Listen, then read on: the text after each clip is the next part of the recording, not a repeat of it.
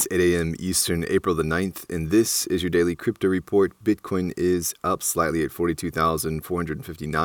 Ethereum is down slightly at $3,207, and Binance Coin is down slightly at $426. Today's episode is brought to you by Watch This. Watch This takes the guesswork out of streaming the best movies and partners with fine artists to put your favorite films in a frame on your wall. Buy a fine art print today at watchthiscards.com.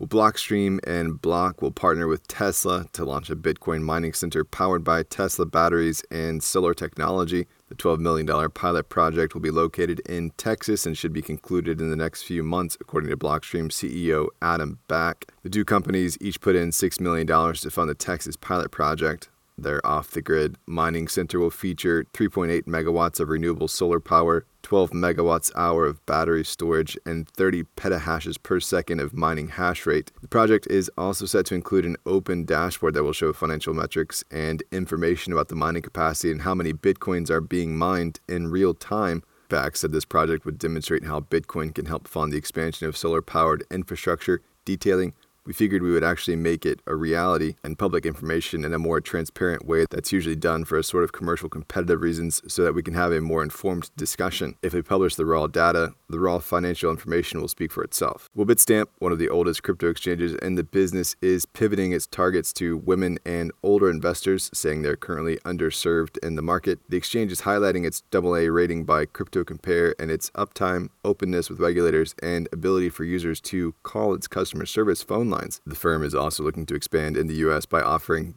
Bitstamp as a service. Well, Applied Blockchain has filed for a $60 million NASDAQ IPO, offering 3.2 million shares at an estimated $18.50 per share. The firm intends to list with the ticker APLD. The Dallas-based firm builds data centers to host Bitcoin mining operations. Underwriters have been granted a 30-day option to purchase up to an additional 15% of the offered common stock at the public price. And finally, Binance has picked the head of the FCA as its global director of regulatory policy. Steve McWhirter is cashing in after 9 years with the regulator, where he held a number of fintech-related roles. He's just the latest example of an official formerly housed at a public entity such as a central bank, government, or regulator to go in-house with a crypto firm. Well, that's all for us today. Visit us at dailycryptoreport.io for sources and links, and listen to us everywhere else you podcast under Daily Crypto Report.